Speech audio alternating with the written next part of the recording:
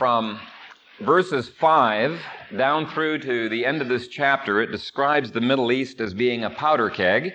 Sounds very similar to modern times. In fact, a lot of people act as if the modern situation, is a sign that the end is here. Well, there's been a powder keg in the Middle East ever since there's been a history in the Middle East. It's not the first time that troops have been sent in there trying to mediate some kind of a peace when Americans went in there. Before the Americans, the British tried very unsuccessfully to mediate peace, and before the British, the French were in there, and before the French, the Turks and the Saracens and the Crusaders and the Mongols and the Greeks and the Romans. And this passage here shows one attempt after another. Actually, this whole chapter does. One attempt after another prior to the times of the Romans and then on into the times of the Romans to mediate peace there, totally unsuccessfully. And the scriptures indicate that peace is not going to come to the Middle East until Egypt, Israel, and Iraq become converted. And I want to read a scripture that indicates that those three countries will be converted one day. And by the way, if you err in the opposite direction of what we've just been talking about, and you happen to be influenced by hyperpreterism is where you say there aren't any prophecies yet to be fulfilled, that they've all been fulfilled. I challenge you to find any period in history where this particular passage in Isaiah 19 has been fulfilled. There's no way. There's no period of history where that has happened, but it's going to happen, the conversion of those three nations. Isaiah 19, let me just read verse 18. It says, "In that day, 5 cities in the land of Egypt will speak the language of Canaan and swear by the Lord of hosts. One will be called the city of destruction."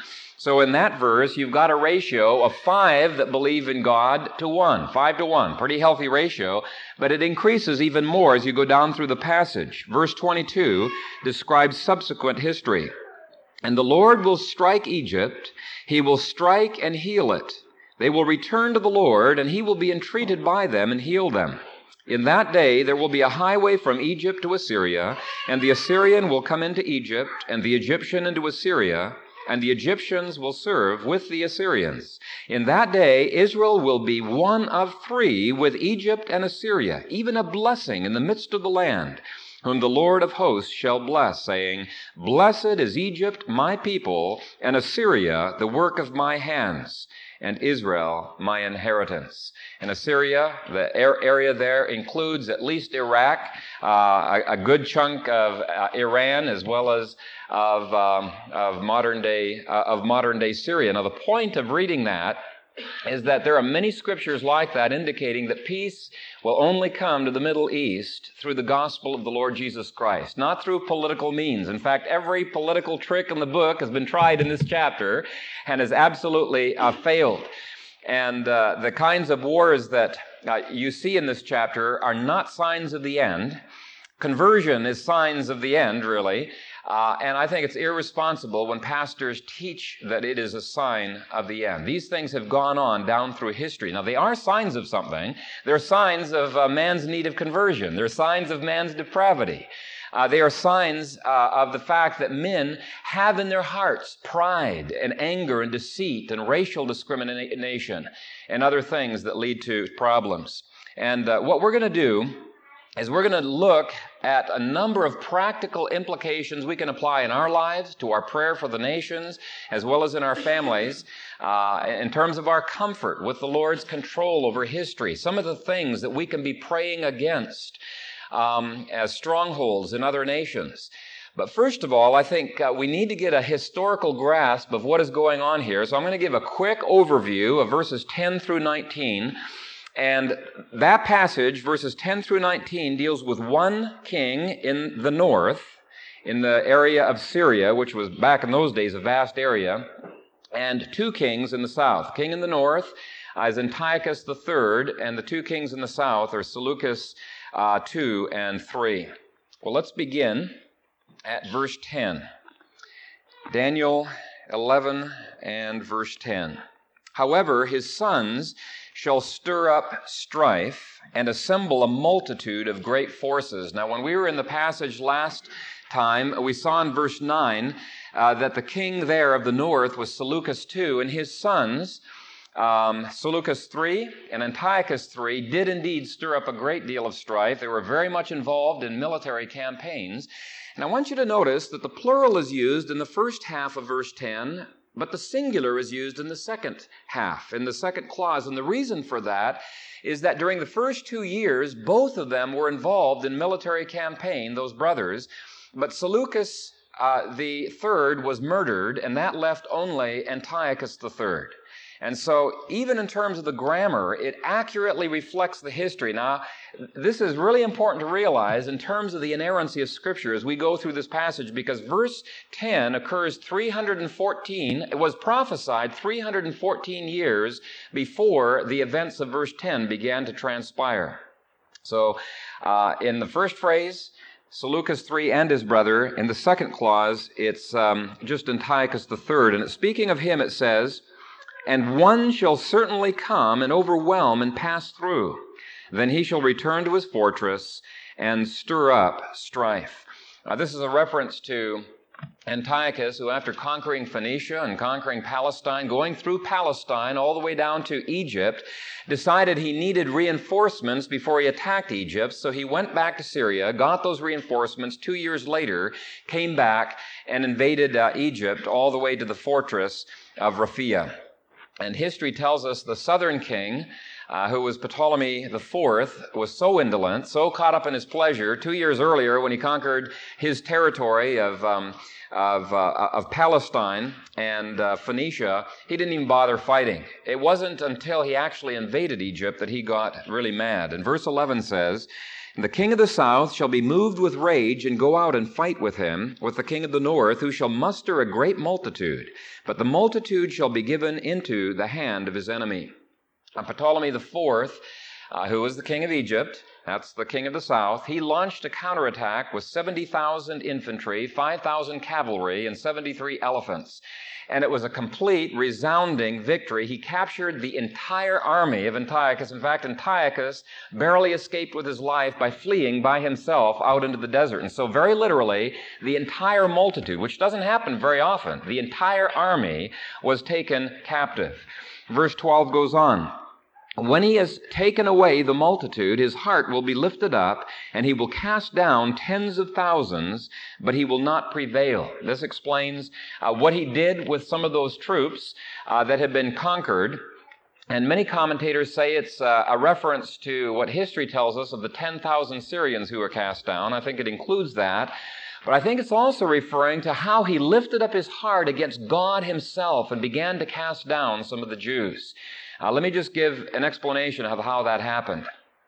At the time, or before this victory, Ptolemy IV gave Israel most favored nation status. You know, he gave them all kinds of privileges other nations did not have. And at the time of this victory, he went from province to province throughout the eastern Mediterranean, celebrating his victory, giving gifts to various temples, including the temple in Jerusalem. When he got to Jerusalem, his curiosity got the better of him, and he wanted to see what was in the Holy of Holies, what was so secret about why people couldn't go in there. And when he attempted to force his way in, he was resisted by the priests and by other people there. Jewish tradition says he was struck down by paralysis. Whether that happened or not, we're not sure from the history books, but whatever the case, he immediately went to Egypt, and history tells us from that point on, the Israelites had all of their privileges revoked, and he began to attack the Israelites, and many Israelites suffered as a result. Verse 13 tells us he's not going to prevail in that persecution. And the way God uses it, I won't be dealing with this in terms of an application, but we saw before how God had used Egypt to keep Syria from being an undue burden to Israel when Syria was in control of Israel. Now he's using Syria to keep Egypt from being an undue burden in Israel now that Egypt controls it. Remember how we saw how God uses humanism to fight against humanism to protect his people, sort of the Tower of Babel all over again. Well, verse 13 says, "For the king of the north will return and muster a multitude greater than the former, and shall certainly come at the end of some years." And depending on which chronology you look at, it's either 12 or 15 years later. at the end of some years with a great army and much equipment. Verse 14 then describes how Antiochus got help during this attack from people within his enemy's territory, within the Ptolemaic Empire, especially from Macedon and some of the citizens of Israel. Not the government of Israel, but some of the citizens. It says, in those times many shall rise up against the king of the south. Also certain violent men of your people shall exalt themselves in fulfillment of the vision, but they shall fall. There were brigand Jews who convinced many of the Israelites, this is the time to throw off the yoke of Egypt, and so they fought against Egypt. Now, even though these Israelites had aligned themselves with the winning side, which was the north, this passage says they got toasted. How did that happen? Well, it was the timing factor. They just didn't have it quite right, and it seemed that Israel was always messing up and who they sided with. But what happened is that the king of the south sent Scopus, his main general. He sent him up, and they totally devastated Israel, put down that insurrection before Scopus went on. He was defeated by Antiochus. He flees to Sidon and holds up there, and finally surrenders in 198 BC. And that's what verse 15 is describing, that siege of Sidon. It says, so the king of the north shall come and build a siege mound and take a fortified city, and the forces of the south shall not withstand him. Even his choice troops shall have no strength to withstand. Now, the choice troops of the south were the Egyptian leaders and their troops of Europus, Menecles, and Damoienus, who were unable to rescue the besieged Sidon. Verse 16 says, but he who comes against him shall do according to his own will, and no one shall stand against him. He shall stand in the glorious land with destruction in his power. Antiochus at this point has complete domination over Israel. Nobody's able to withstand him. And I should point out that between these verses, in 203, somehow the king of the south and his wife, Ptolemy IV and his wife, mysteriously die at the same time. Some people hypothesize it was a poisoning. We're not sure how they died, but the next verse, verse 17, indicates Antiochus takes advantage of that weak situation because their infant son gets on the throne, 4 years old at that time, and so they engage them in a battle. And it says in verse 17, he shall also set his face to enter with the strength of his whole kingdom, and upright ones with him. Thus shall he do. He is completely successful in his campaign against Egypt, and yet all of a sudden, in spite of this success, he makes a peace treaty. Now, in the over 300 years that led up to this period of time, from the time the prophecy was given, many people must have puzzled, if this was such a dominant victory that he has, why does he have a peace treaty? From hindsight, we know why. Because from hindsight, we realize that Rome was threatening to attack Antiochus. And so Antiochus now needs an ally, and so instead of having Egypt as an enemy, he decides he needs them as an ally. And so he makes a peace treaty, and part of the way that he does it is through giving his daughter in marriage, and he has ulterior motives in doing this. Take a look at the second sentence in verse 17. And he shall give him the daughter of women to destroy it, but she shall not stand with him or be for him. In other words, his purpose was to undermine Egypt and to get Egypt into his pocket, as it were. And so he thinks, here's a kid, I'll marry him off to my beautiful daughter, and I'll be able to control that kingdom completely. And that marriage actually backfires because his daughter Cleopatra falls in love with this boy. The marriage wasn't consummated till 4 years later when he was 11 years old, but really loves him and fights against her father, even getting Rome to fight against her father and align with them. And so it completely backfires. And you can read the details in the history books. Verse 18 then describes some of the further setbacks that Antiochus receives as he tries to conquer Asia Minor and Greece, and he should have just been content with where he was, but it says, after this he shall turn his face to the coastlands and shall take many. But a ruler and that ruler is the Roman consul, Lucius Scipio Asiaticus. But a ruler shall bring the reproach against them to an end, and with the reproach removed, he shall turn back on him. Now, the reproach he's talking about is the horrible treatment that Antiochus gave to the ambassador from Rome. Rome was saying, don't meddle in this area.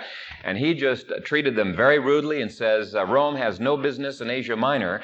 And so the reproach being turned back upon them was the peace treaty and the way it was settled. Peace treaty was, you got to give up all your territory west of the Taurus Mountains. And you cannot go into Europe, so he lost a huge chunk of territory. Plus, he had to pay an annual indemnity of 15,000 talents, which was just an incredible sum of money. And as an insurance policy to make sure that they paid that money, he took captive 12 of the high ruling members of the Syrian nobility. So you can see it just ruined the country of Syria. And so the next passage indicates he's got trouble at home. He's got to defend things back at his own fortress. It goes on, it says, then he shall turn his face toward the fortress of his own land. On the way there, in order to get money, which he didn't have to pay this indemnity, he's robbing some of the pagan temples. Well, at one of those pagan temples, a furious mob kills him, and that's where verse 19 ends. But he shall stumble and fall and not be found.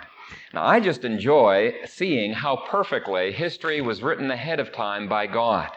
God rules history, not man.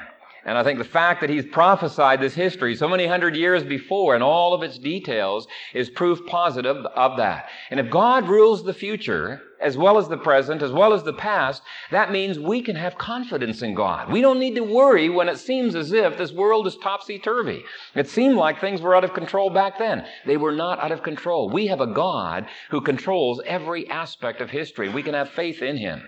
A second application is that the battle belongs to the Lord, not to the strong. And several of the battles that occur in this chapter are won against overwhelming odds. We described the battle with Alexander the Great, where it's just you shake your head and wonder, how in the world did Alexander win that battle? The odds were so incredible. And down through history, you can see God's hand working, where other than God's intervention, it would have been impossible for a smaller group of people to win the way that they did. The battle belongs to the Lord, not to the strong. Now, there are several further applications I want to make and spend a little bit more time on. And the first one is that there are some strongholds that we need to pray against when we pray for peace, and we pray for the advancement of the gospel in the Middle East, in Somalia, in Bosnia, and other parts, the hot spots of the country. We need to be praying against these strongholds, and the first thing we should pray against is anger and the strife and the bitterness and malice, all of those things that flow forth from that. And you can see that throughout this passage, but take a look at verse 10. It says there, however, his sons shall stir up strife. Now, why did his sons stir up strife? Because they wanted to avenge their dad's humiliation at the hands of Ptolemy III. Well, why did Ptolemy III decide to humiliate his dad? Well, it was because he was avenging the murder of his sister by Laodice, who was the queen of the north. And the reason Laodice murdered Berenice is because, she had been divorced by her husband because of this treaty where Berenice had now been the wife. And you go on and on through this passage, and you can see how it's one revenge after another, people's bitterness of heart welling up within them. In verse 10, it talks about the anger, the stirring up of the strife. And in verse 11, that leads to rage in the southern kingdom. And it almost reminds me of some of the mindless, heated family feuds that existed, like between the Hatfields and the McCoys.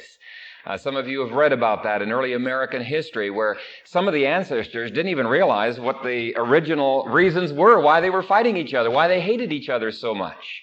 And that is exactly what is happening in Somalia and Bosnia and the Middle East and in so many hot spots of the world. Strife is stirred up by people who refuse to cover over transgressions.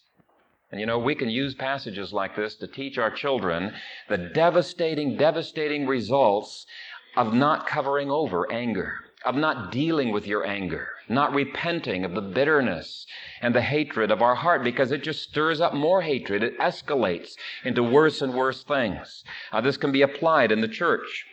Hebrews 12:15 warns us to beware lest any root of bitterness springing up cause trouble, and by this many become defiled. See, it's not just in the Middle East that this can happen. It can happen right within the church that Hebrews was talking about. Your bitterness, when it is not dealt with by the grace of God, will cause trouble. It says here that many in the church can be defiled by one person's bitterness in that church that is not resolved by the grace of the Lord. And it's only God's grace that can resolve the powder keg in Egypt. It's only God's grace that can enable you to be a peacemaker when others have been bitter against you, have hurt you, have wounded you. I've seen churches, I have seen families that are powder kegs every bit as much as the Middle East is. And Paul's admonition is this: let all bitterness, wrath, anger, clamor, and evil speaking be put away from you with all malice. Not just certain angers, but he says, let all bitterness, anger, clamor, and evil speaking be put away from you with all malice, and be kind to one another, tender-hearted, forgiving one another, just as God in Christ also forgave you. Now that's pretty radical forgiveness. To forgive just as God forgave us. God didn't wait till we took the first step, did he? Now, he forgave us before we took that first step. He worked in our lives. He produced all kinds of benefits and kindnesses in our life, and that's what the last few verses of Romans 12 are all about, 9 through the end of the chapter, I think it is, where he talks about all kinds of ways that we can not be overcome by evil, but to overcome evil with good. Teach your children the terrible results of anger and malice and bitterness. Proverbs 15:1, for example, says, a gentle answer turns away wrath, but a harsh word stirs up anger. Anger leads to more anger. And these kings may have seemed extremely powerful because of their wrath, but the Scripture says exactly the opposite. In Proverbs it says, he who is slow to anger is better than the mighty, and he who rules his spirit than he who takes a city. It takes a lot more than military genius to control your spirit, okay? It takes the grace of God, and I believe that grace is the foundation to any lasting peace. And we need to be praying against the inflaming of the passions that's going on by Muslim clerics and by the news media. We need to be praying against the passions that are passed down from father to child to grandchild to great-grandchild. Those are strongholds that need to be attacked by the Holy Spirit. Another stronghold that aided and abetted the powder keg situation there is seen in verse 12. When he has taken away the multitude, his heart will be lifted up, and he will cast down tens of thousands, but he will not prevail. Pride. Victory gave him pride, which ironically led him to even more aggression. And I believe that pride is one of those things that makes peacekeeping missions almost impossible to succeed. You know, when Jimmy Carter and other people go out there, they shake their heads. They're just frustrated with these people. Well, what's happening? One country, if they've lost the battle previously, they feel like they, in order to save their pride, need to get revenge in the future. And if they've won, their pride is going to keep them from backing down. Their pride is going to keep them from admitting that they have done wrong. And so pride is one of those strongholds that we must pray against if we are to achieve the prophesied peace that God has ordained for this world. And remember, he doesn't do it in the abstract. He does it through the means of his people. He calls his people to pray on their behalf. Pride has led to church splits. Pride has led husband and wife not to make up with each other because who's the first one who's going to back down? Pride is a devastating thing. In fact, all sins, I believe, flow from pride. That was the first sin of Lucifer. It was pride. And let me tell you, you will not understand the depth of the pride of your heart. Pride's in every human heart, but you will not understand that until God's grace begins to work in your heart. And you for sure are not going to crucify that pride until God's grace begins to work in your heart. So you need to pray against the pride out there. You need to pray against the pride that's in your own heart. Another thing that needs to be prayed against is intrigue and deceit. And there's a lot of examples of that actually in this chapter. But verse 17 I think, is a great example of that. The sole reason that Antiochus gave Cleopatra was given to Ptolemy V was as a political expedient to undermine Egypt. It was intrigue. It was deceitfulness that he was pursuing. Now, God sovereignly overruled that. But again, one of the key reasons why peace talks keep breaking down is that nobody can trust the other person. There is no integrity in people's lives, and they don't trust the word of this other person who has signed on to that peace treaty. And again, it is only through the grace of God that sufficient trust levels will be achieved for a lasting peace. Political solutions, they will be temporary.